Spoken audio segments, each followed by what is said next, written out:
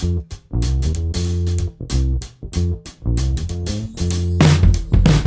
everyone. I'm Brené Brown, and this is Dare to Lead. We're back. And I'll tell you this, summer has got to be about flexibility in order for summer to work. And we said that we were going to start with the hardest feedback I've ever received, but change of plans because I'm writing the hardest book I've ever written. Lord have mercy, this book is kicking my ass. So, interestingly, I'm like doing this thing where I'm thinking about the book and the new research and writing, and also thinking about, am I engaged in habits that are getting in my way of being more productive? So, lifeline to my friend Charles Duhigg, who is just so prolific and smart around habits and productivity. So, we're going to talk in this episode to Charles Duhigg, who is a New York Times bestselling author on productivity. You know, it's interesting because summer is a great time for us to rest our brains and rest our bodies and have fun and lean into some joy, especially as we're hopefully coming out of COVID in a safe and thoughtful way.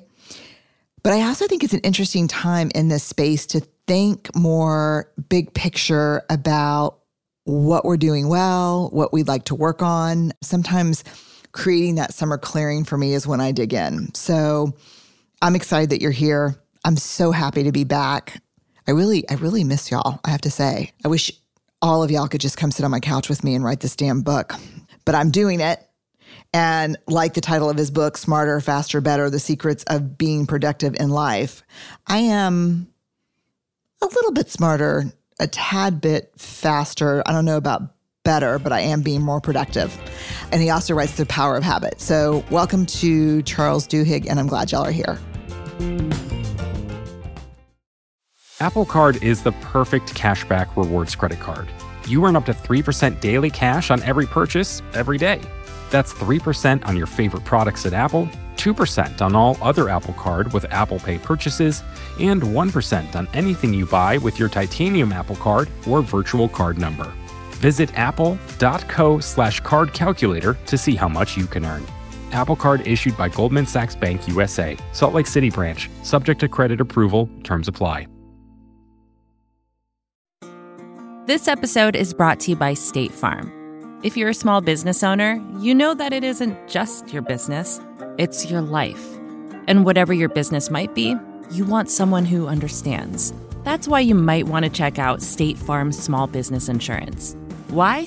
Because State Farm agents are small business owners too, living and working in your community. That means they know what it takes to help you personalize your policies for your small business needs. Like a good neighbor, State Farm is there. Talk to your local agent today. Before we jump into this conversation, let me tell you a little bit about Charles Duhigg. His book, The Power of Habit, spent 3 years on the New York Times bestseller list. And let me just tell you, that is rarefied air. That's incredible. His latest bestselling book is Smarter, Faster, Better, The Secrets of Being Productive in Life and Business. He is a Pulitzer Prize-winning reporter and currently writes for The New Yorker. He is the founding host of the How To podcast with Slate Magazine. He's the recipient of the George Polk Award, the Investigative Reporters and Editors Medal, the Robert F. Kennedy Journalism Award, and many other honors. He was also, he'd like all of us to know, for one terrifying day in 1999, a bike messenger in San Francisco. I just can't. I wish I would have known that before I had the conversation with him, because I would have really given him a hard time about that. Who signs up to ride a bike in San Francisco? Just saying. He's a graduate of Yale University and Harvard Business School. Welcome, Charles Duhigg. Okay, let me just start with a big, huge welcome to you, Charles. Thank you so much. And thanks for having me. It's such a delight to be here and to get a chance to chat with you. I have about 7 hours worth of questions. I'm going to curate on the go. Good. And I might warn you, I might ask you some questions back if that's okay. Oh, that's totally cool. I love that. Oh, good. Good. Yeah, we're big fans of the convo more than anything. So yeah. Excellent. So I want to give you a little overview because, so I'm surprising Charles with what we're going to talk about today. I want to dig into your work, both Smarter, Faster, Better and The Power of Habit, through a COVID recovering lens. Okay. I want to talk about the things in the book that really changed me. And if you've learned anything about habits and productivity through this terrible period that we've been through. So I would love to do that. Are you open to that? Absolutely. I think about this all the time. Yeah. I think we have lived through this amazing and tragic laboratory, and we have just learned so much about ourselves. And 2 or 3 years from now, think about how much we're going to know from all these natural experiments that are occurring right now. It is awful that this happened, but hopefully we'll make this crisis into a real learning opportunity. Yeah, there's going to be a lot to learn, a lot to reckon with, a lot to repair. Yeah. For sure. Okay, so before we get started, I always like the first question always, tell us your story. That is a great question. So I was born in Albuquerque, New Mexico. I have actually 9 siblings, which is kind of unusual, right? If we were having this conversation 100 years ago, I would say that and everyone would say, oh, me too. But nowadays, having 9 siblings is a very unusual thing. And so I grew up in Albuquerque, which I loved. And when I was in high school, I discovered debate as this thing that I became very obsessed with. And so I debated, and it was like this sort of wonderful lifestyle because you had this immediate feedback loop in your life to tell you whether you're doing good or doing bad and whether you won or lost. And then I got into Yale. And I will say my family is not a family that went to a lot of Ivy League schools. My father's a lawyer, so it's not like we didn't value education, but we were a solidly middle class or lower middle class family. And I got into Yale and went to Yale. And that was like this life-changing experience for me. And I think I probably got in because I'm from New Mexico. So there weren't a lot of other applicants from Albuquerque. But when I got to Yale, it was like meeting this world. Probably, I would imagine you had something similar. I think most of the people on your show probably had some similar experience where you find this world of ideas, right? And suddenly you have this whole new concept of what is possible. And so I went to Yale, I actually met my wife at Yale, and then we moved to Egypt for a year afterwards. And then I came back and I started a company in Albuquerque with my dad. We were building medical education campuses, basically to train nurse practitioners and physician assistants to work in medically underserved areas. And I realized 2 years in, I had no idea what I was doing. And so I applied to business schools and I got into Harvard Business School. And I went to Harvard Business School, and it's 2 years long. And between your first and second year, you're supposed to do an internship with the place that's going to hire you. And so I went and I did an internship in Albuquerque with this real estate private equity group. And I was basically trying to figure out, am I going to go back to New Mexico and go into politics, right? Be a businessman, go into politics. Yeah. Or am I going to become a journalist? Because I had been a journalist at Yale and I thought it was so much fun. And so every day I'd come into this office of this internship that I was doing, and I would sit down, and my job was to basically make these models, these financial models. And so I started making model after model. And I would let myself listen to an episode of This American Life when it got to 11 o'clock.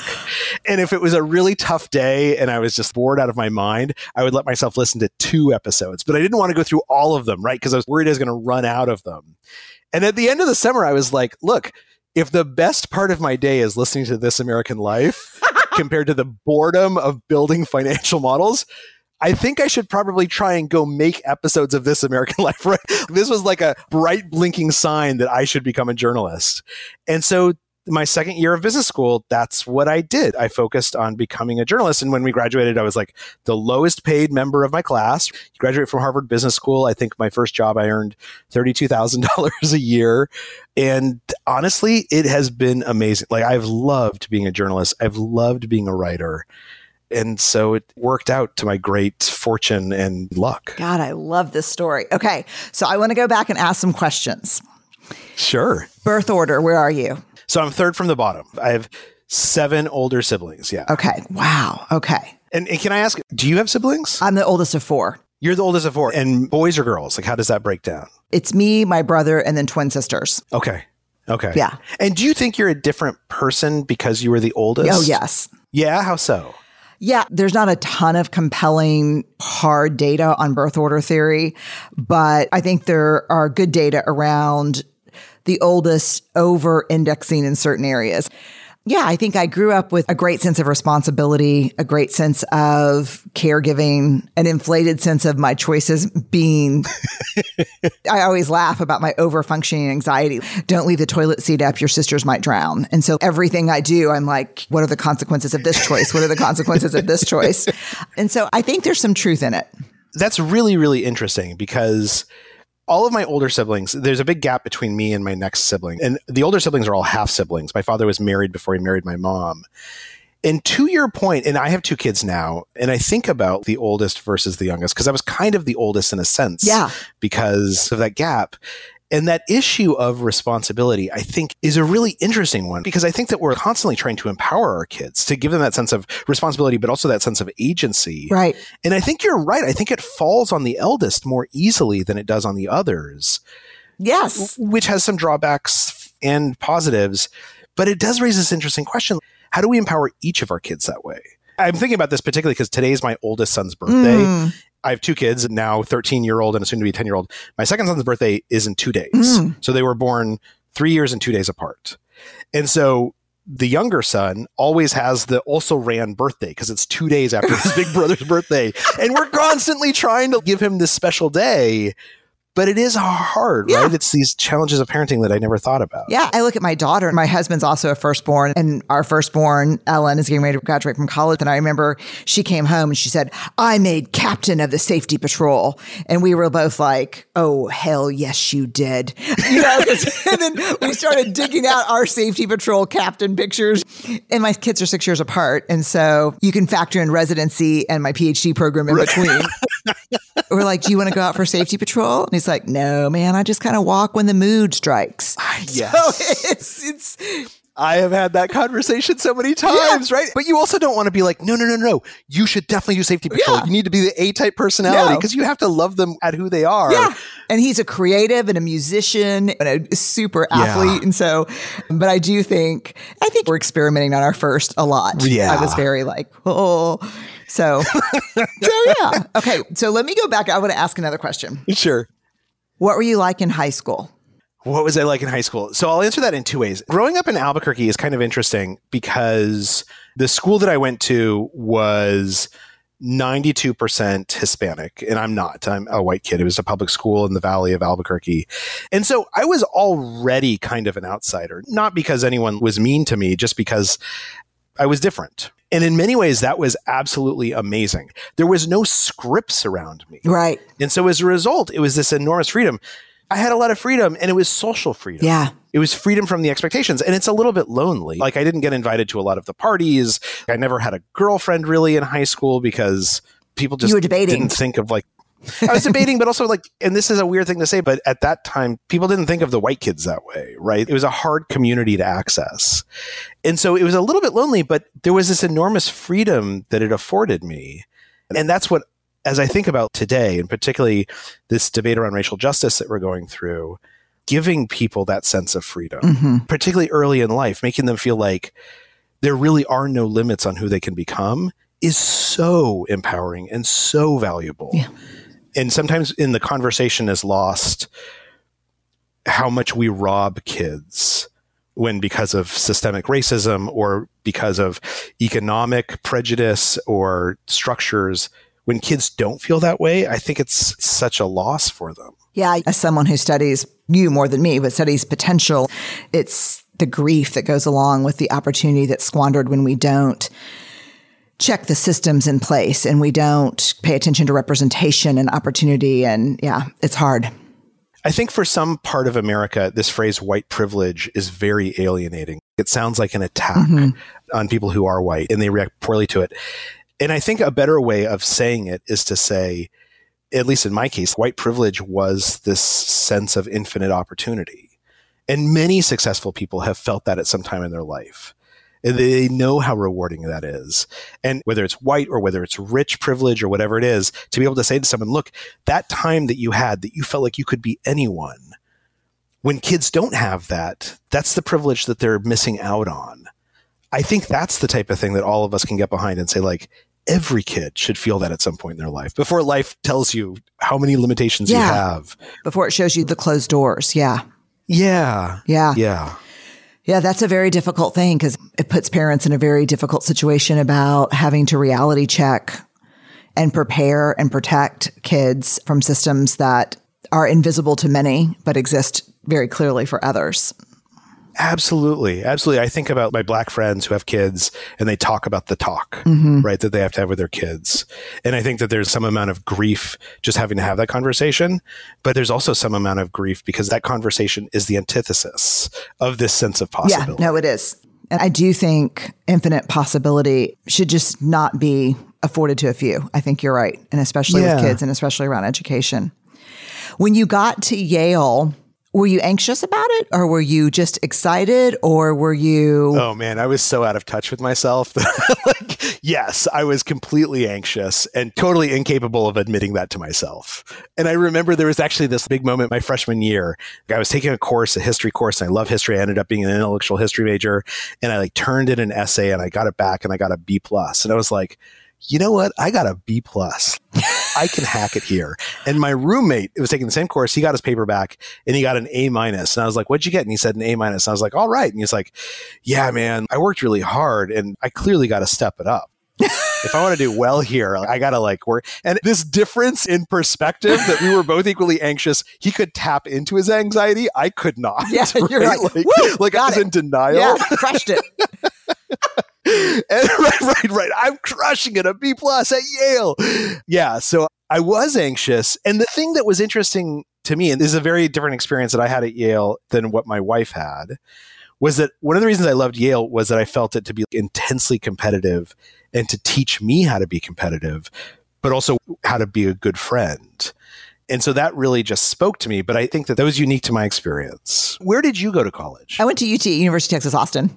You did? Yeah. Okay. And was that a transformative experience for you? I mean, as a Texas native, did it just feel like another step or? No, because I didn't finish college until I was 29. So I hitchhiked across Europe. Oh, I worked for AT&T for 6 years. I bartended and waited a lot of tables and I had a really crazy route. And then I went into social work. And so social work was more of the transformational experience than UT, although I loved UT and grew up a Longhorn fan. So that's kind of a thing here in Texas, as you know. Yeah, I think finding social work for me. And I was actually, interestingly, we share this in common. I was just walking through the social work building to find the history building because I wanted to be a history major. And so when I walked through the social work building, they were having some kind of protest where the students were in a work stoppage because of faculty salaries and benefits. And there were all these flyers for all these different cool jobs. I didn't even know social work was a thing. And then when I got to the history department, finally for my interview, it was a lot of white men over 65 with extremely large bulbous foreheads. And I just remember thinking, really thinking I'm not going to be able to rock this forehead look for sure. So if this is part of the thing for history, I can't do this. But then I just saw when I was in the social work building, it was incredibly inclusive and diverse and people were, again, just advocating and organizing. And so I remember tapping someone on the shoulder and saying, excuse me, is this a major? She's like, this is social work. And I was like, oh, okay. So then I got my bachelor's, master's, and my PhD in social work. So that was the transformative part for me. One thing that you said, which I think is really interesting, is that you were able to identify what was transformative in a moment, right? That there's a narrative associated within your mind. And one of the things I noticed when I went to business school, I went to Harvard Business School, and a number of my classmates there were people who had gone to whatever their local college was, or they had been in the military. And for them, HBS was this transformative moment, and they all had a story about how HBS was what happened in that transformation, a narrative around it. HBS for me was not a transformative moment. I mean, it was interesting and I liked it, but it's not like my life changed or my worldview changed. Yale for me was that. And I have a story about how so. And I think that something happens in our 20s that we all have a transformative moment. And I think we encode that as a transformative moment for ourselves by creating a story about ourselves around it.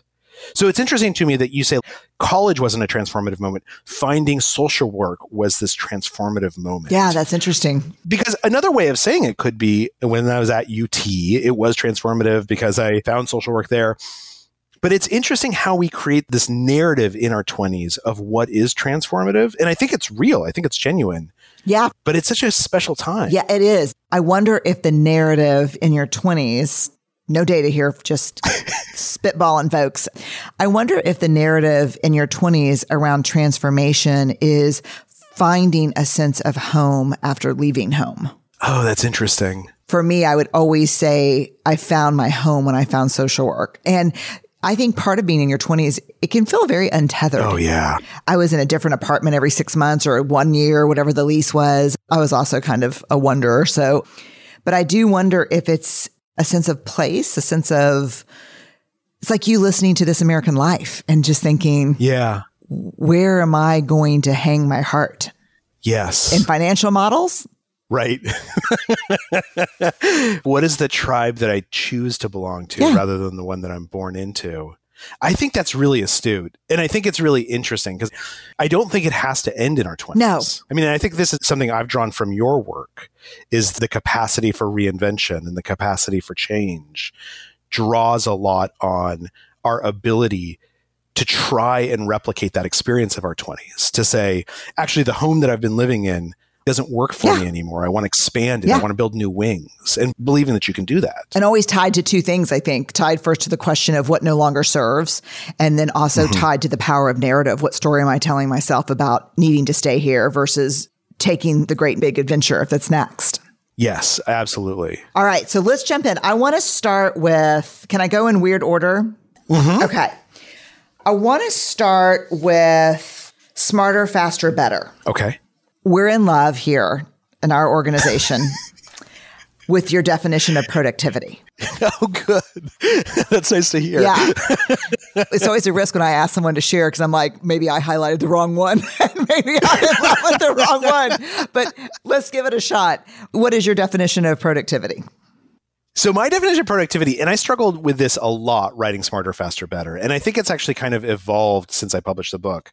But it's basically being able to first identify your goals, what actually matters most to you, and then being able to achieve those without stress and strife and a sense of incompleteness in chasing them. Not necessarily getting everything you want, but not having that thing sitting on your shoulders about whether you're ever going to be able to get close to what you actually want. So I think that productivity changes from day to day for people, right? There's a general productivity, but on a Wednesday, taking your kid to school and getting your kid to school as fast as possible, and then getting to your office and being able to plow through your emails and then getting to do the thing you really are looking forward to, that could be your definition of productivity. Whereas on a Friday morning, productivity could be walking with your kid to school, taking as much time as you need, having a conversation with them. But I think the difference there is people thinking and asking themselves what productivity means to them at this moment and clearing everything else off their mental agenda that is not the most important thing. Oh my God.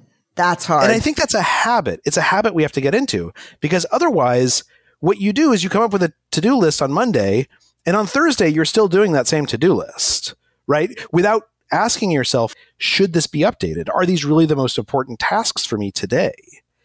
And so having the mental freedom to think more deeply. Throughout history, there has only been one killer productivity app, and that has been thinking more deeply, right? Training ourselves. Wait, say that again. Say that again. Okay. Throughout history, there's only been one killer productivity app, and it is thinking more deeply.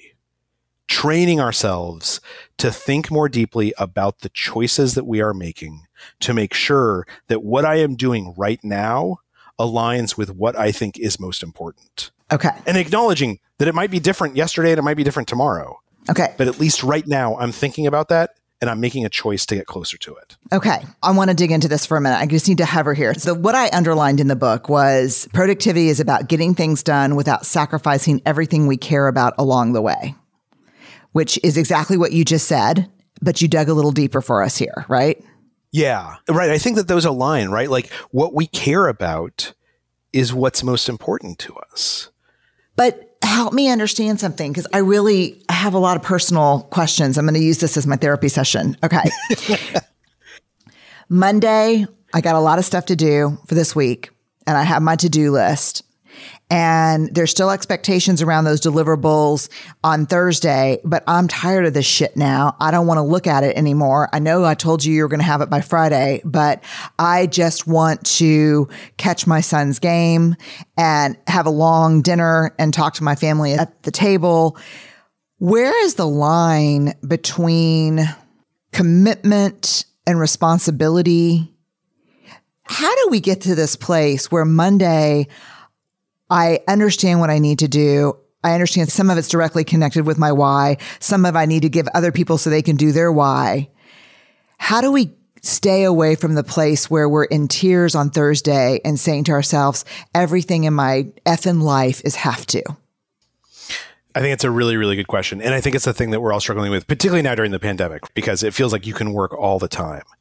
And what I would say is, I don't know that there is one answer to that. I do know that each person has an answer, but that the only way you get to that answer is to force yourself to ask the question and think about it. So I think if every Thursday, when I say that your productivity and your goals might change from Monday to Thursday, that does not mean that we should be mercurial. That doesn't mean that we should sort of choose whatever seems most fun that day. Okay. It means that we should be in a place where we're asking ourselves on Monday, this list of things I've come up with, do they actually connect to my why or other people's whys? Do I think that they are genuinely important?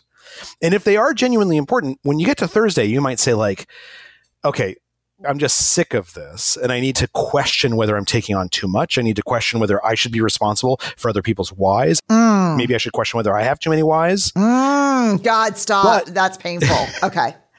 But I think that's at the core of it, right? Is this question of there is not an answer for everyone. There is a process for everyone. Oh my God. And that process is questioning yourself again and again and again. We think of productivity as something that will make me faster or smarter or better, right? The title's a little bit of a joke that I don't think anyone really realized, because I think real productivity is actually about slowing down a half measure so that you can ask yourself whether you're doing the right thing or whether you're just following some choice you came up with on Monday on a Thursday without bothering to question whether Monday's choices were right. Never in my life, I have to tell you, and I've got a lot of years stacked up there, have I heard that the greatest productivity app is Thinking More Deeply. I mean, because people are selling the shit out of productivity apps that are just about rearranging the same color blocks in different ways. Exactly. Or doing your email faster. And actually, Peter Drucker once said this. Peter Drucker once said, there is nothing more wasteful in this world than optimizing what never should have been done in the first place. Ooh, that hurts. That's so painful. Right? And I think for you and for other people who I look at and I marvel at how much they get done, we know how easy it is to fall into a trap where we stop thinking about what we ought to do and we just do it.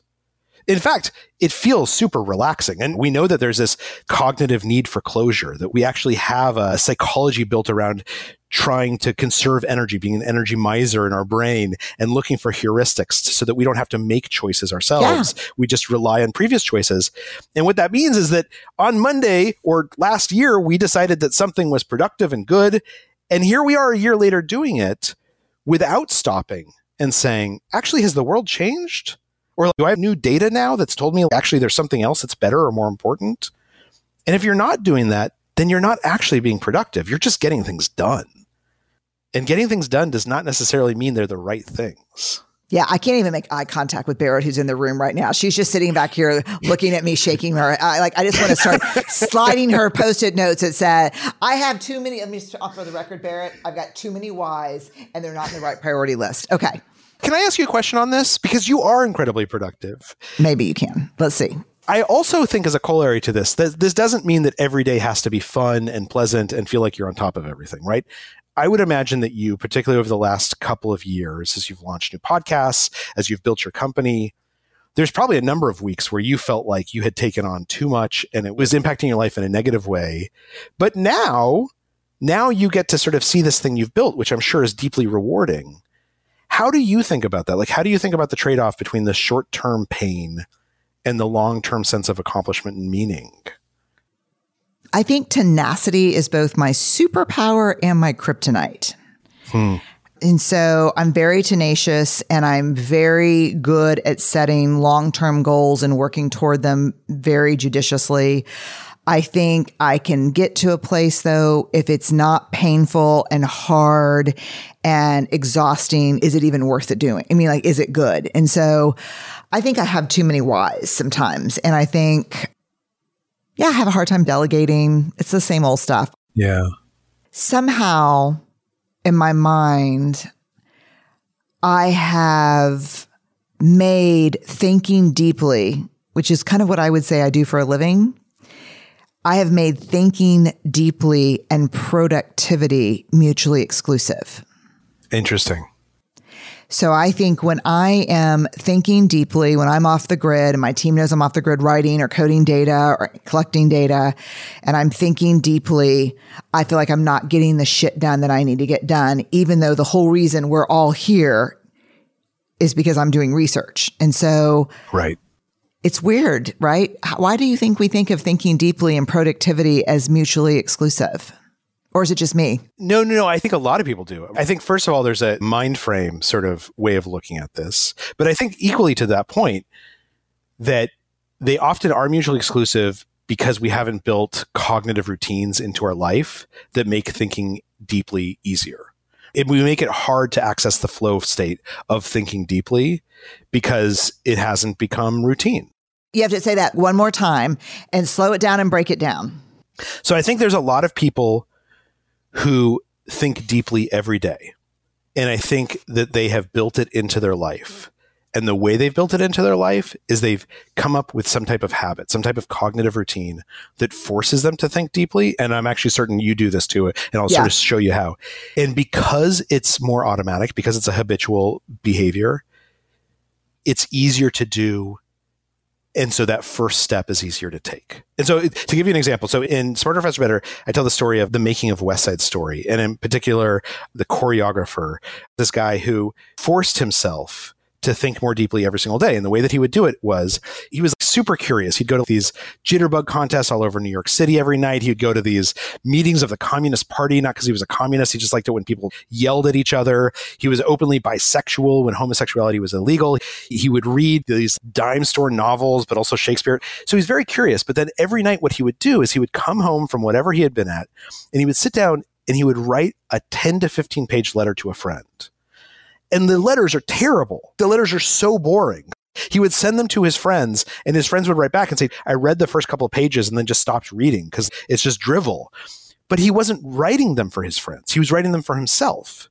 Because by forcing himself to write what he had done that day and what he thought about it, he was seeing the connection between a jitterbug contest and a salsa concert he had gone to and this latest version of Romeo and Juliet analysis that he had read. That's where West Side Story comes from, is him writing these letters and seeing these connections between ideas. And what's interesting is that it wasn't hard for him to write these letters because it was a habit. He had gotten into the habit of doing it every single night. You know, writing a 10 or 15 page letter, it makes your hand cramp. That's no joke, yeah. Like it's work. But he had a cognitive routine that forced him to think about what he had seen that day and make connections. My guess is that when you come home, you and your husband say to each other, what'd you do today? This is what I do with my wife. I come home and I say, what'd you do today? Listen to her. And then she says, what'd you do today? And for the next 10 minutes, I tell her what I did that day. And she's bored out of her mind. Yeah. But again, I'm not telling her that for her benefit. I'm basically using her as a way to force myself to think about my day. And so that's an aspect of thinking deeply that's easy because I've habitualized it. And my guess is you do the same thing, that you have cognitive routines that actually do push you to think more deeply. God, it's really interesting. So I'm going to share a habitual practice that we put into place probably a year ago that has really changed our organization. So just like from Jitterbug to Romeo and Juliet to the dime store novel to this, that's how my mind works. I'll see an episode of Law and Order. It'll remind me of a data set that I saw. Then I'll go look at the data set and then I'll read something by Bauman and then I'll say, that's how I work. And so a lot of times for the people around me, they're like, what are you thinking? Like, why are you making this decision? So now we have this thing called the 5 C's. So when we make a decision or we're thinking about something or we're sharing a point of view, we'll say, what are the 5 C's? And so it's context, color, connective tissue, cost, and consequence. And so that's how we reconnect the seemingly unconnectable for people. So that's how we force deep thinking. I don't have just an opinion on this. Let me tell you how I think about the connective tissue with what we're doing, the context in which it's happening, the cost, the consequence. So, and I have seen it change our organization. Just really, it changed it overnight. And as it's become a habit, the change has deepened in a way that is incredible. I think that's amazing. And what I love about that, because I think you're exactly right, the fact that you came up with the 5 C's, you could have called it anything, but it's so easy to remember, the 5 C's. Yeah. And that's probably not its strength, except that it makes it easy to remember. I remember I once saw you give a speech, and you said something in the speech where you said, the culture of our organization is there's no meeting after the meeting. And as soon as you said that, I was like, of course. It never even occurred to me that the meeting after the meeting, which happens at every place I've ever worked, the New York Times, there's like 7 meetings after the meeting. It never occurred to me that that's a cultural artifact. But of course, once you put a name to it, it is. And once I can put a name to it, it's so much easier for me to hold it and to think about it and to dismantle it. And the 5 C's, just to give yourself a rubric to make deeper thinking a little bit easier, that's all we need. Every study sort of shows that the first step is usually the hardest in any type of cognitive activity. And so the whole goal is just to make that first step easier, because then you'll slide into it. Whew, okay. I want to read a couple things to you from your book. May I? Absolutely. Okay. Productivity isn't about working more or sweating harder. It's not about spending longer hours at your desk or making bigger sacrifices. Rather, the difference between being merely busy and genuinely productive is about taking control of how we think and making better choices instead of simply reacting to constant demands. The most productive people create habits that force them to think. So, can you talk to us about responding to demands and reacting as a great threat to thinking deeply? Is it? Absolutely. Absolutely. It constantly is. And I think even more so now, because we live in this world where our computer is dinging and our cell phone is giving us little alerts about texts, and there's somebody asking for something, and someone just came in your office and said, can I just have 10 minutes of your time? You could literally all of us could fill our entire days simply responding to other people. And there's a feeling of completeness that comes from that. When you have an inbox with 100 emails in it, and at the end of the day, it has 0 in it, you reward yourself. You feel like you've accomplished something. Yeah. The problem is that all you did was reply to emails, and you're now going to have 200 emails tomorrow, right? Because we know that if you reply to emails, all you're doing is creating more emails for yourself. So I think that the question then is, how do we build cultures, or how do we build practices for ourselves, cognitive routines that allow us to not be purely responsive? And in the book, there's this story and I actually love this story. It's the story of Qantas Flight 32, which is the worst mid-air mechanical disaster in modern aviation. It's basically this plane that took off from Singapore headed to Sydney, Australia. And because of this awful thing that happened, one of the jet engines essentially exploded, and it punched a huge hole in the wing of the plane. And the captain, this guy named Richard de Crespigny, who's sitting in the cockpit, he's reaching over to turn on the autopilot, and suddenly his entire dashboard lights up with all of these alarms. Now, in a situation like that, your instinct, and correctly at first, is to respond. There's an alarm, so I'm going to try and fix that alarm. I'm going to do whatever the computer's telling me to do. The problem with this flight was that there were so many broken systems on this plane that as soon as they put out one alarm, 10 new alarms would start. And they put out 2 of those, and now they've got 20 new alarms. And Richard de Crespigny, a couple of minutes into this emergency, he realizes that he's falling into what's known as a cognitive tunnel. A cognitive tunnel is when our brain feels overwhelmed, and its instinct is to focus on the most observable stimuli. We've all felt this. When you're driving down the freeway and you see a cop car out of the corner of your eye, and even if you're going the speed limit, you suddenly hit the brake and slow down. That's because you're suddenly in a cognitive tunnel. You're purely reacting because your brain feels overwhelmed by new information. And as a result, what it does is it looks for the most obvious stimuli, focuses on it, tunnels you in on that, and forces you to respond immediately.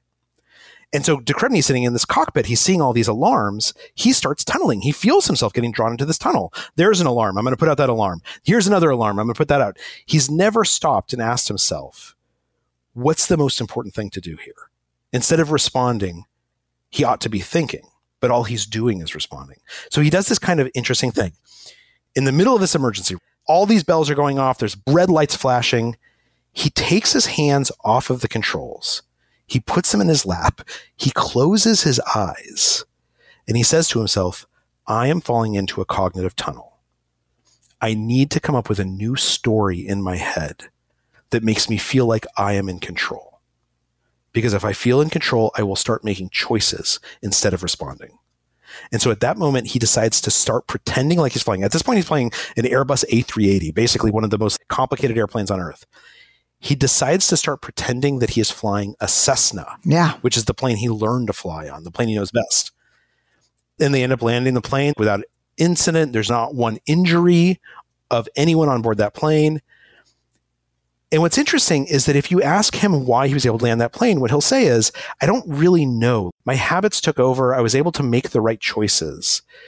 But I think what was most important was that I wasn't actually flying a Cessna. I didn't even believe I was flying a Cessna.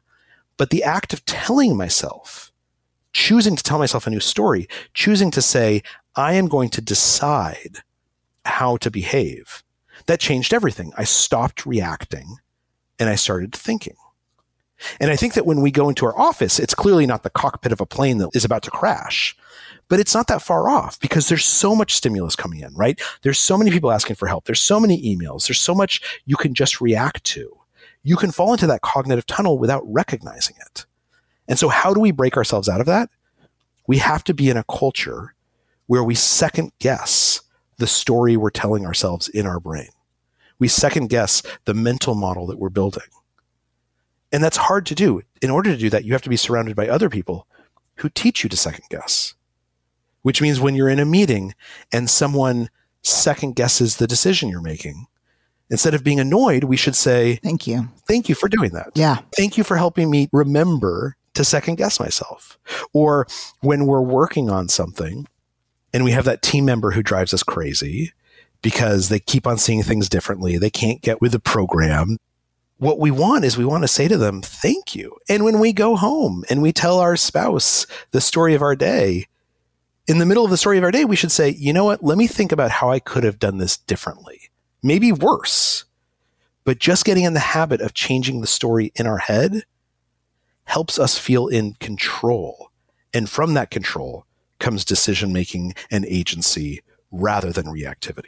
Okay, so I want to talk about the crazy transferability of this cognitive tunnel thing that you just shared with us. Yeah. This is going to be a very dumb example, but okay, so I have recently become an obsessive competitive pickleball player. Okay, but no, really, this is true. I love it. Yeah, I'm an ex-tennis player, but I'm really into pickleball. Like I play 4 times a week.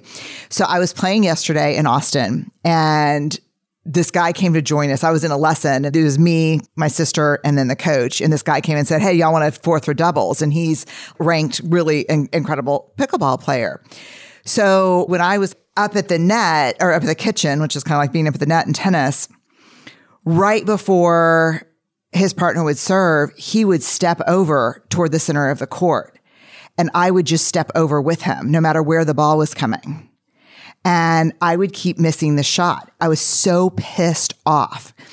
And finally, like after the 3rd time, he said, I'm waiting right before the serve and I'm moving and I'm owning you on this court.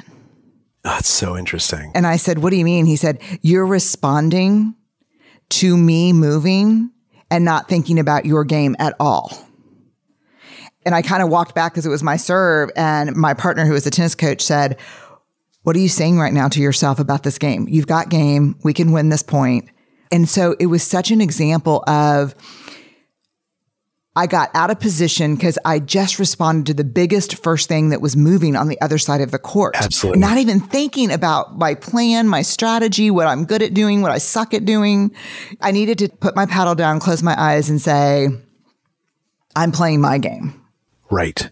I'm not playing, I love that. But he just kept moving me. I was doing Simon Says like a mime. I was like, wherever you go, I go. And then I effing missed the ball. Which is actually an inborn trait, right? There's an evolutionary drive to mimic the people around us. What I love about that is I hear 2 things in it. Number one, on that court, there was a culture of other people challenging you and pointing out things to you that you can't see yourself, which is great. That's a learning environment. Yes, that's coaching. Yeah. But I'm curious, number two, so given that, how do you systemize that? What do you do differently going forward to help yourself see when you're reacting rather than thinking? I don't know. I mean, I could have played across from people who've been doing that for the last months. I don't know, unless he's a really top-rated person, like a professional pickleball player. And so he was helping me. I can't believe I let that pull my focus. I know. What is the relationship between focus and productivity? It's essential. We know that the people who tend to be able to set goals and get the most done are the people who are able to focus best on them and ignore distractions. How are you defining focus?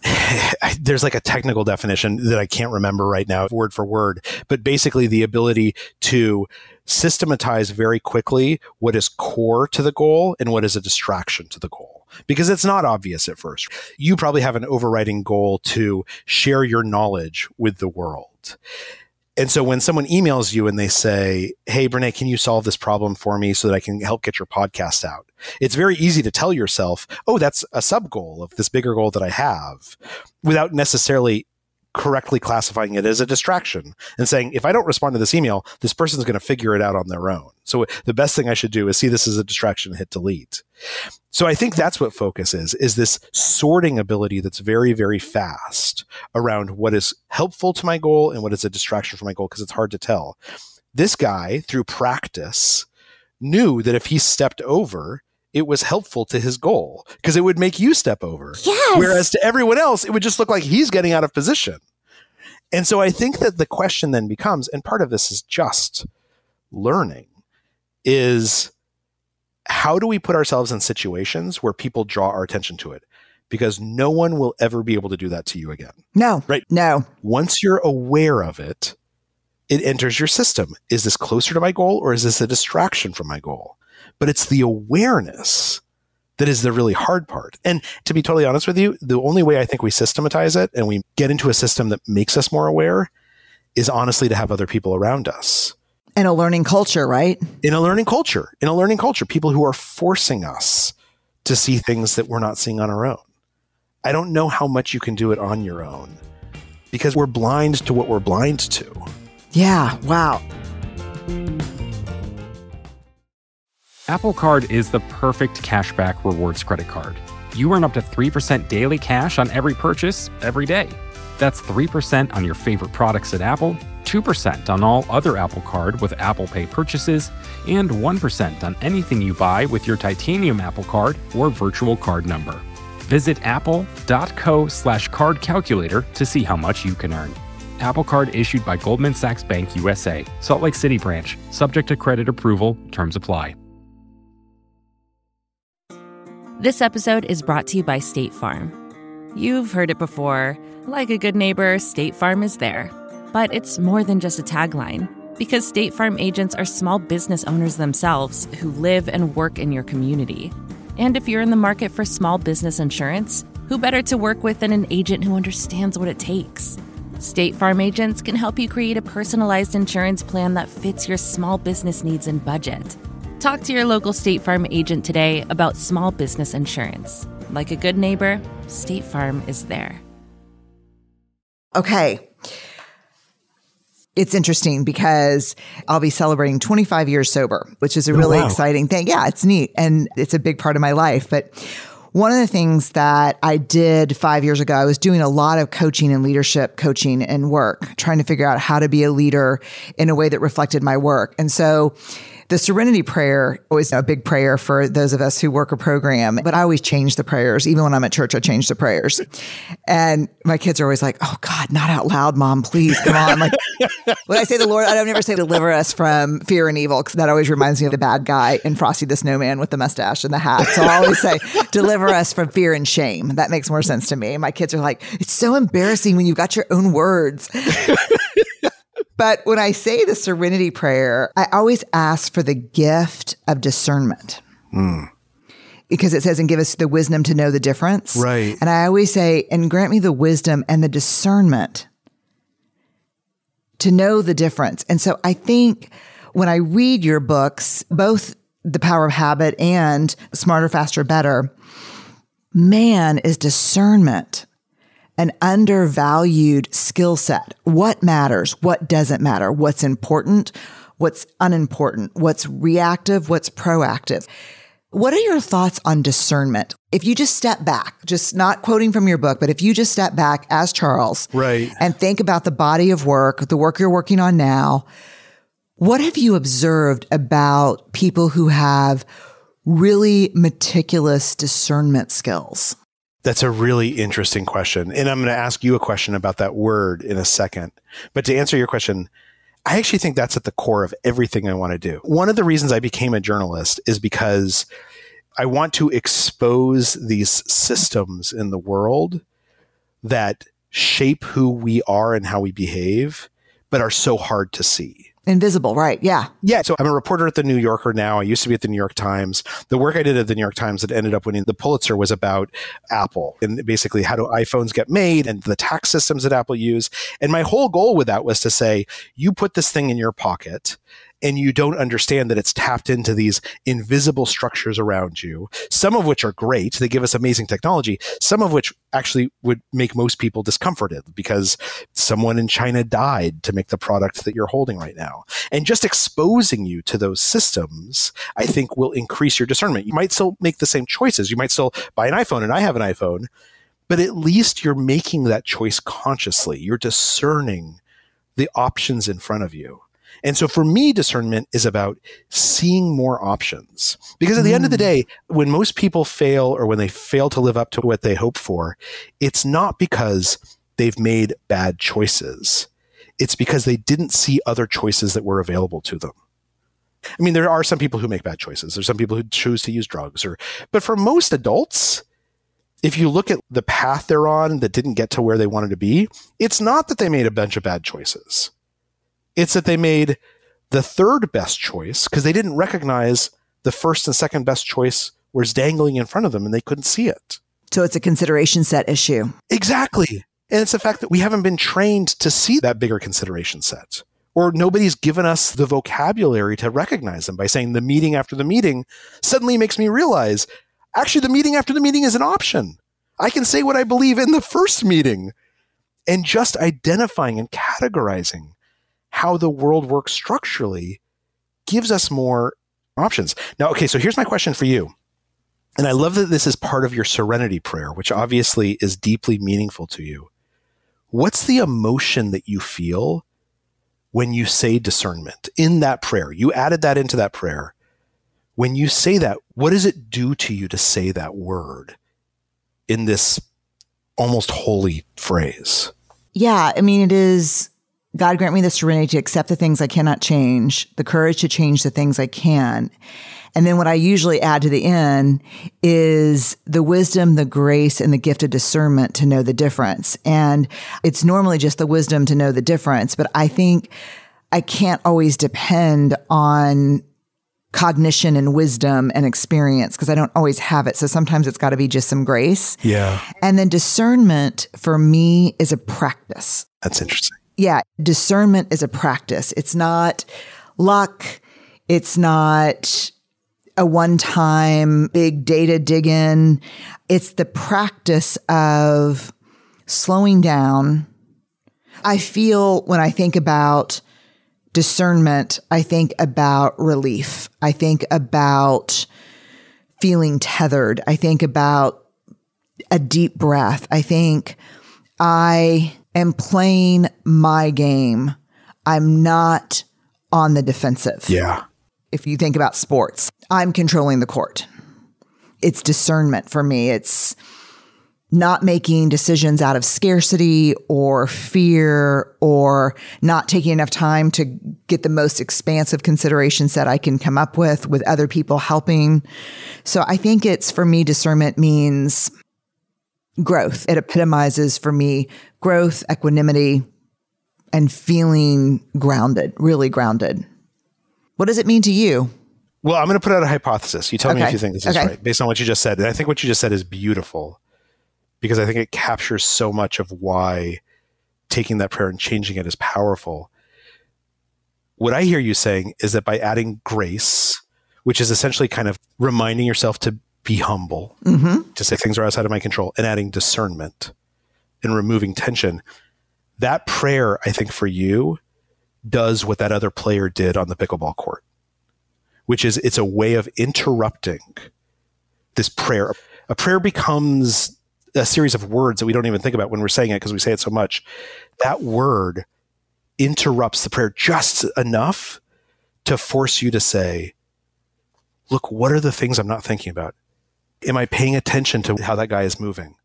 That, I think, is your cognitive routine. And it feels more authentic and important because you took this serenity prayer, this thing that's like cut in stone, you made it your own by adding your own words. And it reminds you, I'm guessing each time, actually, this is not just a phrase. This is a set of rules that I set for myself. This is a cognitive routine to force me to take a second and say, am I actually feeling the way I want to feel? And if I'm not, that's a warning sign that I need to take a second and look at the choices. Yes. Is that right, you think? Yes. And for me, it gets to something you write about a lot. It gets to control. And I'll tell you why. The first time I said it and added those words, I'm a super anxious flyer and I fly like you all the time. And every time I land, I think I've defied death. It never gets easier. I keep getting on the plane so it doesn't control my life. And it was one of those flights where the captain came on and I think she said something like, look, folks, we're going to come in through some serious wind shears. It's going to be a really tough landing. I need you to go ahead and secure everything right now. We're going to pick up drinks early. And a part of me is like, what the shit? Why are they saying this? I don't want to know this in advance. And so I started doing my serenity prayer, but it wasn't helping. And then, so that's when I said, I need the gift of discernment here. I need to have some control over how I choose to respond right now. Discernment to me means I'm in, not the pilot seat in this case, but I am in my own emotional driver's seat. Yes. I can choose to just lose my shit right now, or I can choose to think about, I can tell you the engineering of a plane more than probably most aviation engineers because I have to know it to know. So I do think it is about what happened on the court. But we don't talk about it, Charles. We don't teach discernment. No. And what I hear you saying that I think is really, really interesting and valuable is you center that in a physical sensation of tension, in an emotional sense of tension. You're feeling scared, you feel tense. And we know, and you've written about this so beautifully, emotions are a way of us telling ourselves what's actually going on inside our brains. They're signals to us. Yes. And so I think you're right. Not only do we not talk about discernment, we don't talk enough about saying, pay attention to your body and pay attention to how you're feeling, because it might be telling you actually what's going on inside your brain. It's hard to access our own brain. It's so hard. And that sense of tension. I mean, what's fascinating to me is that this came to you in a moment when literally you had no control. No. You're not flying the plane. You can't do anything. The only thing you can control is whether you are anxious about what's happening or whether you let yourself relax. And you found a way to put yourself in control. And then you drew on that to expand this serenity prayer that you can use in any situation. Yeah. And I will say, and I'm curious as someone who's in recovery, I have found, I'm not in recovery, but meaning your background, I have found that people who have struggled with addictions or have struggled with anything that's physical, that they're actually more attuned to this.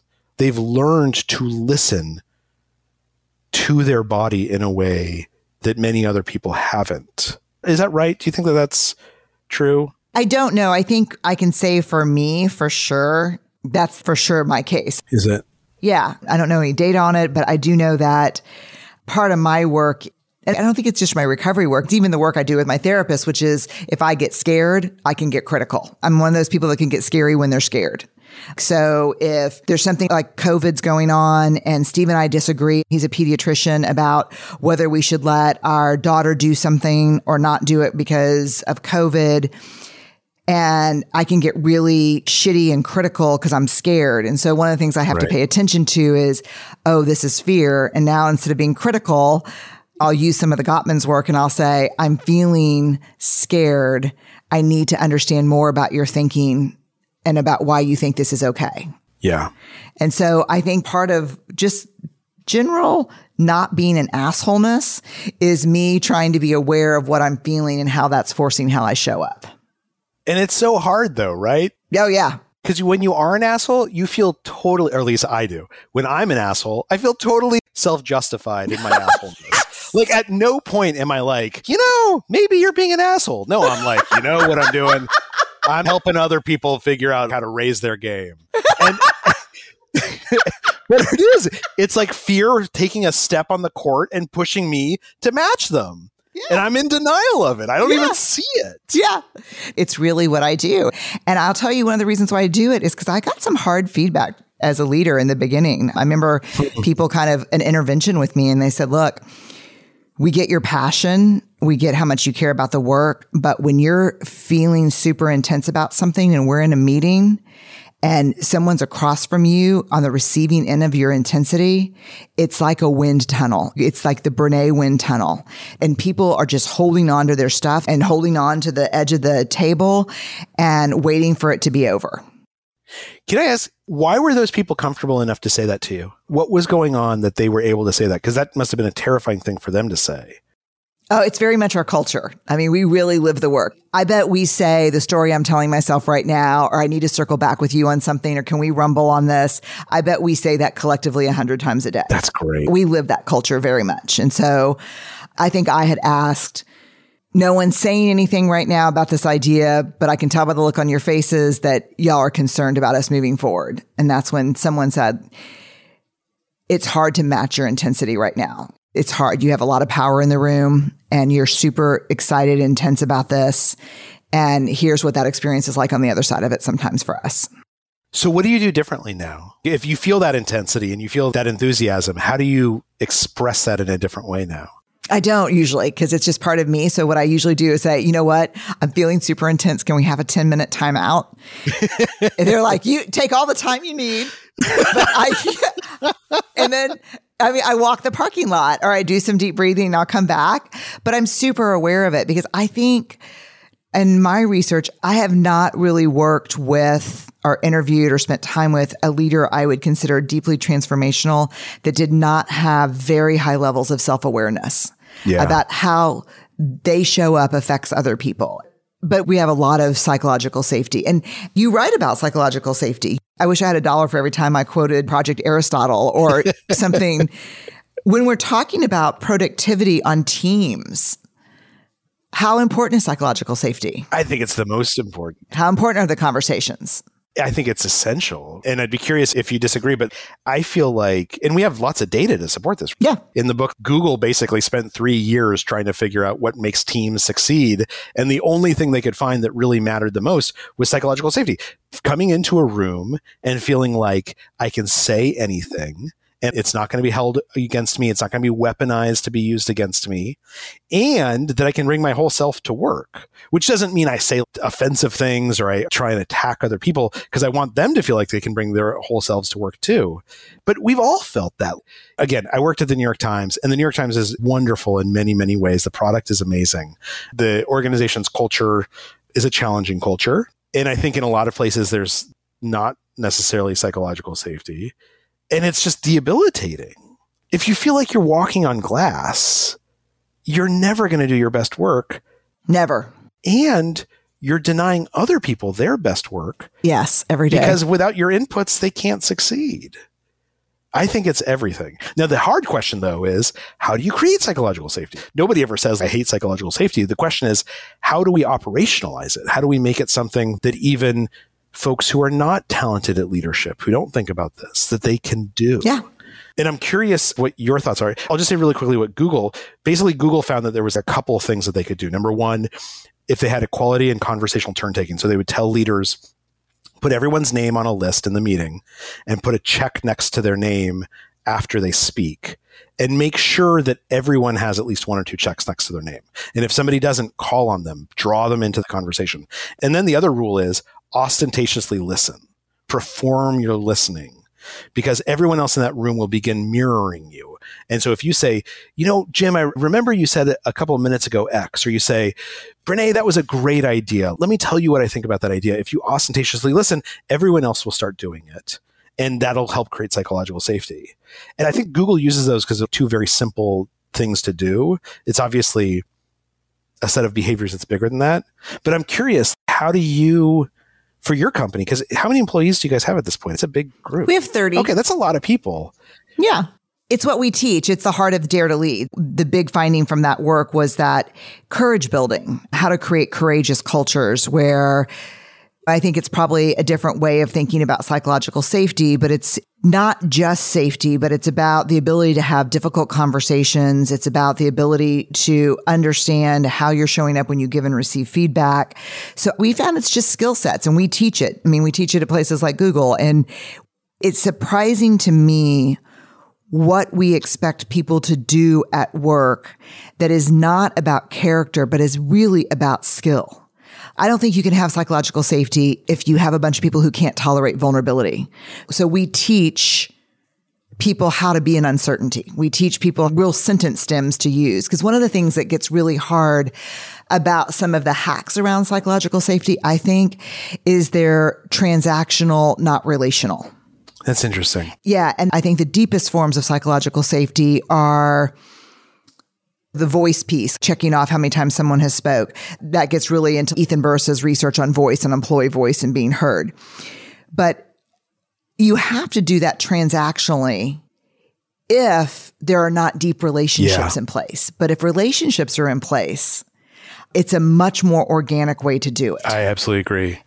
And it's less performative, especially kind of the audacious listening. I think those are great starts, but I think we have to skill up people in areas where we just don't have skills. I mean, when we teach people simple things like, what are your values? And then what are 3 behaviors you're engaging in right now when you get hard feedback that are outside of those 3 values? Down to, it's probably outside of my values actually to cross my arms across my chest. It's probably outside of my values to roll my eyes because respect is one of my values. I think it's really trying to teach self-awareness is a big part of psychological safety. I absolutely agree. And I think that's a really good point, that when Google has tried to operationalize these, they're basically trying to create these behaviors that hopefully lead to this relational building. And it's particularly for engineers, I think that they need rules, or it's helpful to provide rules. So I'm working on a book right now about the science of conversation. Basically, why do some conversations work and others don't? Yeah. And one of the things that I've really, and you're probably familiar with this research, really fallen in love with is this concept of neural entrainment, that we know that when people begin conversing with each other, their brains actually start matching each other, and in particular syncing, yeah. And so in one way, you can say that the goal of conversation is to sync, is to find ways to sync with the person that you're talking to. And I think in that, when we started thinking about it that way, for me at least, it's been really revelatory, because it means that all these rules I think about, like, when do I ask a question? When do I let someone else speak? It puts it in a framework where I say, oh, actually, the answer is always to get us more similar. Yes. So sometimes acknowledging differences helps us sync. If I say to you, look, we're talking about race or we're talking about gender. If I say, I can't understand your experiences, I'm not going to tell you what it's like to be a woman. That I actually think that helps us sync. It's not the conventional wisdom of finding common ground. It's acknowledging the differences between us. Absolutely. But the reason why it works is because it syncs us on respect. It shows that we have mutual respect, and it helps us sync up. And so I think that when we talk about what is a relationship, I think in some senses, a relationship is the desire on both people to sync, regardless of the means. Yeah, I agree. And I think you can use, it's an overused word, so I like sync better because sync speaks a little bit more accurately probably to the neurobiology of mirror neurons and everything that's happening during conversations where there's that kind of relationship. But I think connection. Yeah. And I think what kind of greases the wheels to me of that syncing, that is, again, I think a skill set, learned, taught, measurable, observable, are maybe a couple of things: curiosity, empathy, and self-awareness. Yeah.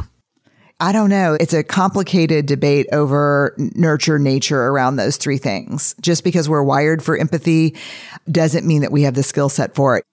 Teresa Wiseman's research would say the reason that acknowledging difference works to build connective trust is because perspective taking is one of the 4 functions of empathy. And so when you say right off the bat, I'm not going to claim to know your experience, but I am going to state my curiosity about it, that is empathic in its DNA. Yeah, absolutely. So can I ask you something? So I don't know if you've ever had this situation within your company, or your organization. When you find someone who's talented and you're trying to teach them these skills, and for whatever reason, it doesn't seem like the skills are sticking, or they're just struggling with the skills more than you're used to, what do you do? What have you found helps someone kind of break through when it's not natural? Yeah, and I can speak to this because we've actually taken, I think the latest number I saw was 58,000 people through this training. Wow, it's a lot of people. Yeah, it's a lot of people, and we collect a lot of data.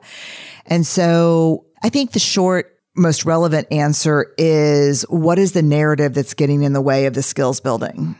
I've never run into a capacity issue around this. The 4 skill sets are very simply being able to manage vulnerability, understanding your values and what it looks like to operationalize those into behaviors, building trust, behaviorally building trust, and then understanding how to get back up after a failure, setback, or disappointment. These are kind of the 4 skill sets of courage.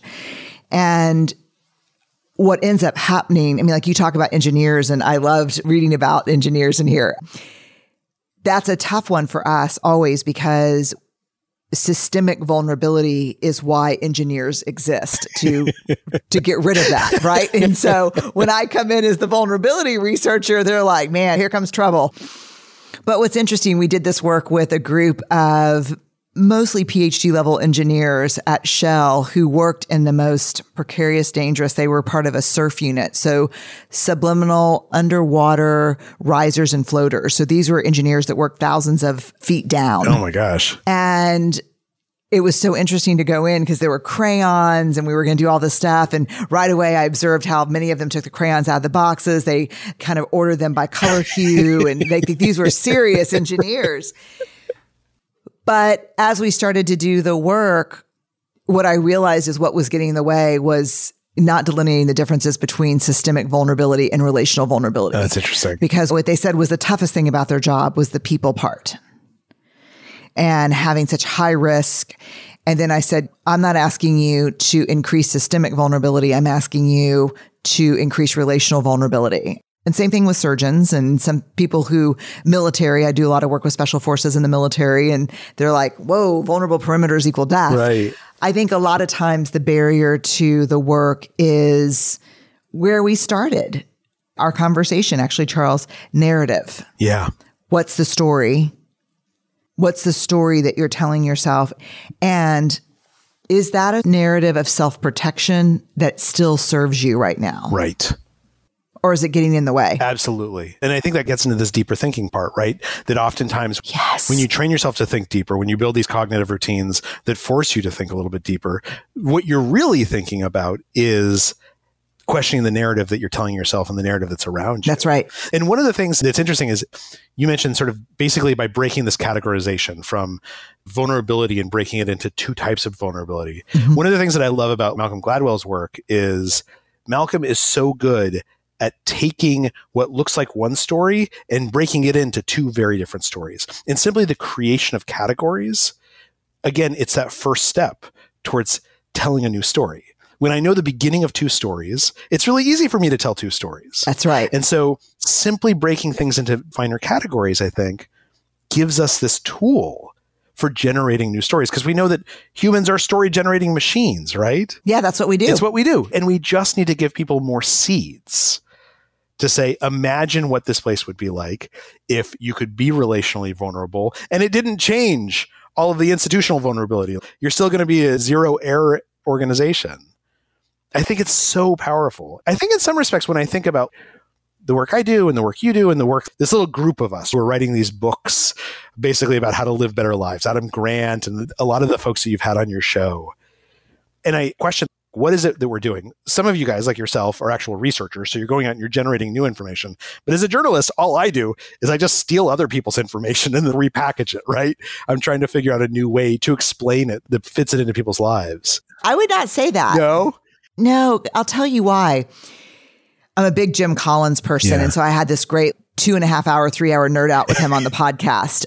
And he and I are both grounded theory researchers. And to me, a lot of what you do feels very much like, I don't know if you know anything about that methodology, but it feels very much like grounded theory methodology, where you're finding themes and patterns and systems and connections between things that are seemingly not related, but completely related. And then you're naming them in ways that give people a cognitive handle on what they are and how they work. I absolutely agree. Right. I think that's what you and I and Adam and Malcolm do. We find a way to take an idea and make it easy for someone to carry around and apply to their own life. Yeah. And that makes the idea real. Yes. And I think part of it is giving it this nomenclature, being able to give us phrases. Part of it in my case, and I think this is true of your work, it's certainly true of Malcolm's work, is also just coming up with literally stories, anecdotes, because it's so much easier to remember an idea if you say, like, I remember that story about West Side Story. I remember that story about that airplane that almost crashed. For whatever reason, it's a little suitcase that makes it easier for us to unpack when we need that suitcase. Yes. I think that is neurobiologically because we are a meaning-making species and we think in terms of narrative format of beginning, middle, end, first act, second act, third act. Absolutely. I think we think like that. So this actually goes back to talking about why I decided to become a journalist. One of the big things was that when I was doing that job, sitting in that office, making those models, what I realized is that in business, you get paid when you get better and better at doing the same thing. You can do it faster and faster. You can do it more quickly. But in journalism, you get paid for doing something different every single day. And the only thing that at the time, and I still think this is true, the only thing that I thought might still be super interesting to me when I'm 60 years old is, why do some stories work and others don't? How do I tell a story that makes people desperate to get to the end of it? Because you're right, a big part of it is this beginning, middle, end. But as we know, that's like 101. And then you read these things. Jennifer Egan is one of my favorite novelists, and she wrote that book, A Visit from the Goon Squad. And the narrative structure in it is so fascinating.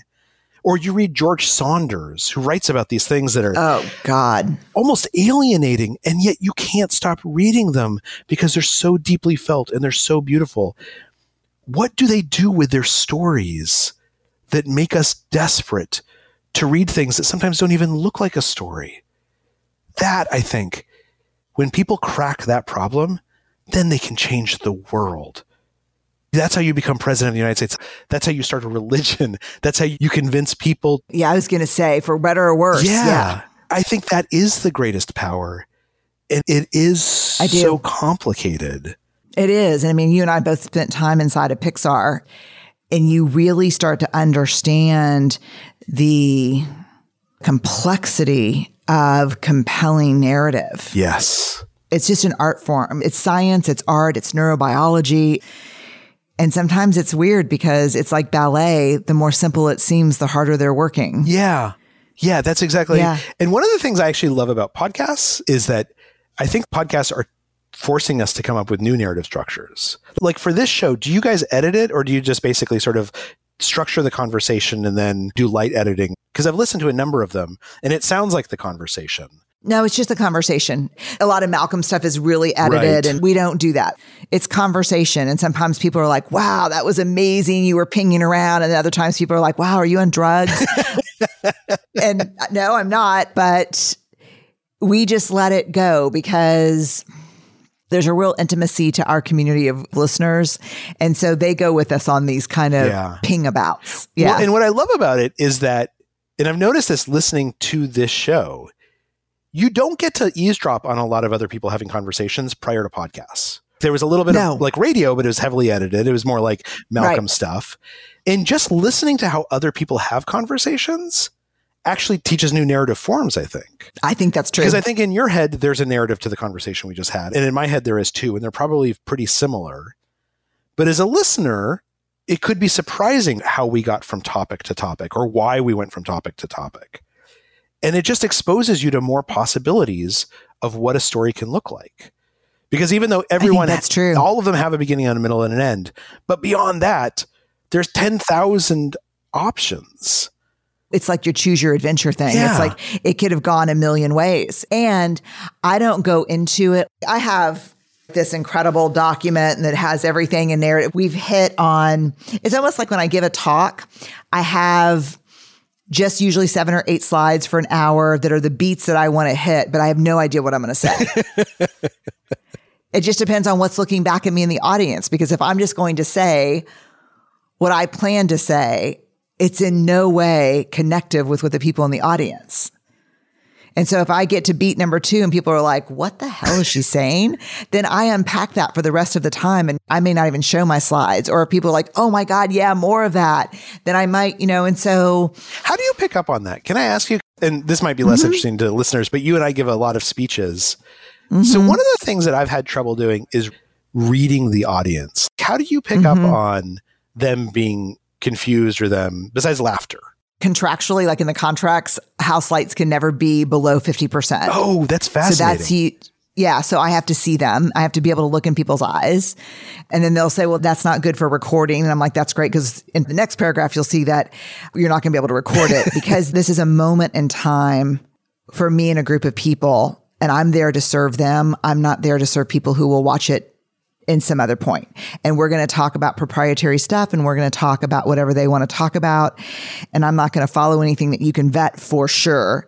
And so I really make it about serving the people in the audience and being able to see them and be connected with them. And I think when you can do that, it comes pretty naturally. I think I'm going to steal that from you. That's fascinating. Yeah, please. Yeah. No, I have to see them. I can't talk into the void because it's not connective. That is really, really interesting. It really works. Yeah. Yeah. I'm definitely going to start stealing that. And it probably makes it more interesting for you too. Oh God. Yes. I think people who give great talks are generous people, and they make it about the audience. And then I think always the gift is for me in the end. I've usually learned more. I can learn more about my work talking to an audience that is not talking back, but is responding. And I'll say something like, even if you're working really closely with an asshole, and then I'll see, I'm like, y'all stop elbowing each other and stop whispering, because the person is probably in the row behind you and they're like, oh, we're in relationship. Yeah. It sounds like giving speeches is actually a cognitive routine for you to push deeper thought. Because I do the same thing. Oh, for sure. Yeah. That is fascinating and very productive. All right. Are you ready? I have so many questions. Sure. Are you ready for the rapid fire now that we're in deep cognitive place? Okay. I'm mixing this one up because I'm curious about different things. All right. Fill in the blank for me. Vulnerability is? Oh, I'm actually embarrassed I can't answer that easily. That's good. I think vulnerability is humility, like positive humility, like that great feeling of humility. Yeah. What's something that people often get wrong about you? I think that they think I'm a white dude who went to Yale and Harvard, and I'm pudgy. And I don't think I come across as this, you talk to Malcolm and he's got the crazy hair and everything he says is so smart. And so I think people often both overestimate me because I have this educational background and underestimate me because I don't come off that impressively, I think. Oh my God. Okay. So here's an interesting one. What's one piece of leadership advice that you've been given that's so great that you need to share it with us, or so shitty that you need to warn us? It's a great piece of advice. And it actually comes from the guy in Hollywood, can't remember his name, who basically said, the only truly toxic thing you can do is show someone that you don't respect them. And if you do, they will do everything within their power to destroy you. Wow. And I think that's true. Yeah, it's a wound. It's a wound. And once you do that, they'll hurt themselves to try and hurt you. To hurt you. Yeah. Who said that? Judd Apatow. Judd Yeah. Apatow. Yeah, I had him on Unlocking Us. I could see that. Yeah. Yeah. He's a good observer of human nature. Well, and it was clear that he must have done that at some point and it bit him. And I've done that. Like, I think that when I look back at every leadership mistake I've made, it's because I didn't respect someone enough. I didn't force myself to find a way to respect them. And I showed them that I didn't respect them. And once I did, it was like dropping poison into the well. Yeah. And eventually I'm going to drink it. Yeah. Okay. What is the hard leadership lesson that the universe just keeps putting in front of you and you have to keep relearning, unlearning, learning again. That anytime I do something and I'm not doing it for love, it's going to end up badly. Oh, that's so painful. So speaking of speeches, for a long time, I was giving speeches because of the money. Yeah. And I didn't give great speeches. And anytime I do something because it seems like the smart careerist thing to do, or because I'm getting a lot of money for it, or because I think it'll impress other people, it never works out well for me. Oh, God. No matter how smart I am, I can't make it work. No. So I just have to do something because I love doing that thing. I'm with you 100%. Last thing you watched on TV, binged and loved. The last thing I loved. Okay, this is crazy, but there's this TV show called Legion. So it's two shows. It's Fargo. I love Fargo. The guy who made Fargo, Noah Hawley. Oh, yeah. It's an amazing show. He made this crazy show about superheroes named Legion. Nobody liked it. It's the most inventive, creative thing on earth. Really? It's mind-blowingly creative. It's hard to even believe that people could sit down and take these ideas and turn it into a script. And so it's deeply unsatisfying in some ways. Fargo is much more satisfying, but I loved Legion. I just thought it was... Okay. I'm going to have to ask my son and my husband. They watch a lot of that. So I'm going to have to ask. Okay. Good. And if they don't like it, I actually want to know why too. Okay. Is it like Tenet kind of weird? That kind of it's innovation? Even weirder than that. Oh, Lord. Yeah. It's like Tenet weird, but then on a whole other level of being like, I can't understand what's going on. Okay. So I'll answer that question a little bit differently, which is, what's a book that I love? That's very similar. So Wolf Hall. I love Wolf Hall and Bringing Out the Bodies, the Hilary Mantel books about Cromwell. And the reason why is because they're super hard to understand what's going on. It challenges me as a reader. Legion is a show that challenges me as a watcher. Okay. And it's about superheroes. Okay. And that's fun. So I'm just going to have to do the natural segue here. What's one of your favorite films? Oh, I don't know. And then I want to ask you these same questions, like what TV shows I should be watching. But what's one of my favorite films? Quiz Show. Remember that movie? Oh, Jesus, that was so good. It's great, right? No, it was brilliant. It was so brilliantly acted. And Ray Fiennes was in that. The whole thing was right. Yeah, it was great. And the core of the story of saying honesty is its own virtue. Yeah. That seems powerful to me. It was good. Oh, God, it was good. Okay. What's one thing that you're really excited about right now? I am so excited about coming out of the pandemic and being in a world that is different.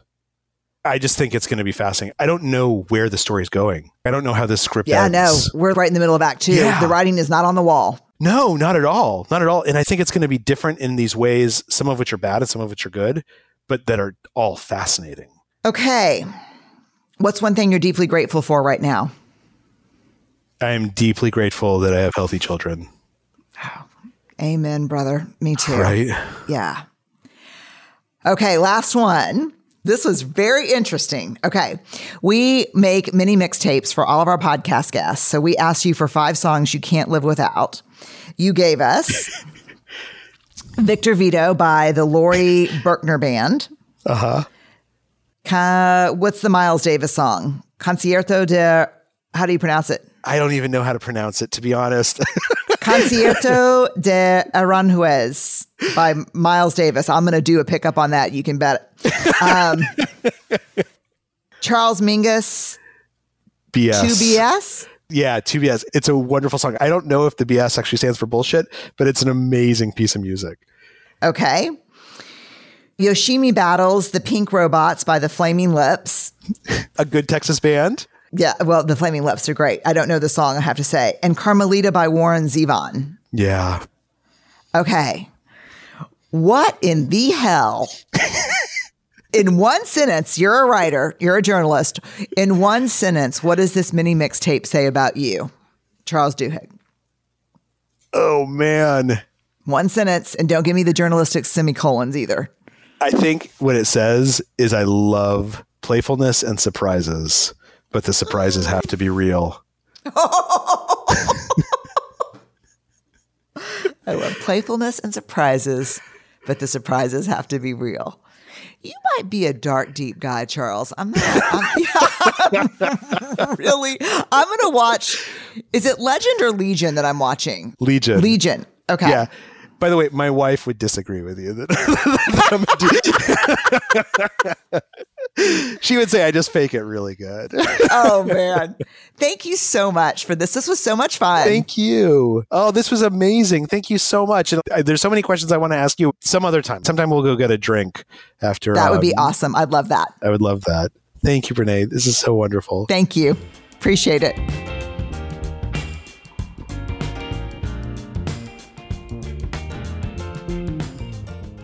I loved this conversation. It was so interesting to me and so helpful. And I mean, come on, I got to work in a pickleball analogy. So can I get some points there? Can I get some pickleball points, please? I actually need them for my game. I love that productivity isn't about working more or sweating harder. And the difference between being busy and genuinely productive is about taking control of how we think and making better choices instead of reacting to constant demands. And oh my God, I think I do this thing where there's a million demands on me when I'm trying to write.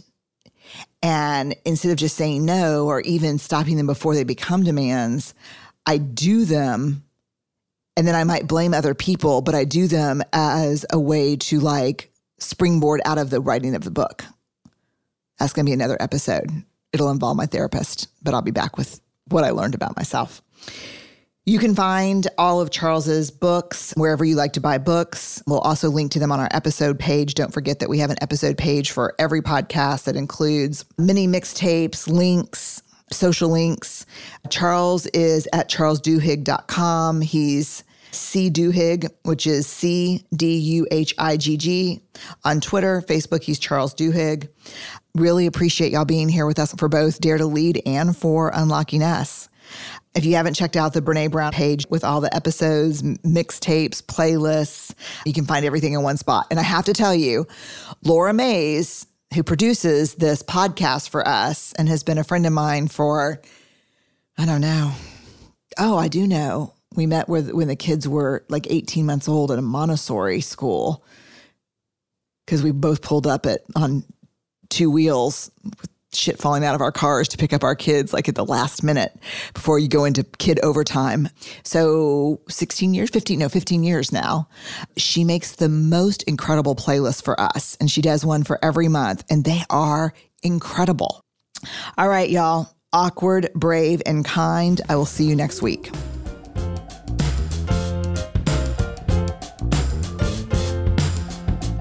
Dare to Lead is produced by Brené Brown Education and Research Group. Music is by The Sufferers. Get new episodes as soon as they're published by following Dare to Lead on your favorite podcast app. We are part of the Vox Media Podcast Network. Discover more award-winning shows at podcast.voxmedia.com. I just gotta get out most days, you see. I like walking around, it's good for me. Could you tell me where we could go eat? Take me to the good times. I just gotta get out most days, you see. I like walking around, it's good for me. Could you tell me where we could go eat? Take me to the good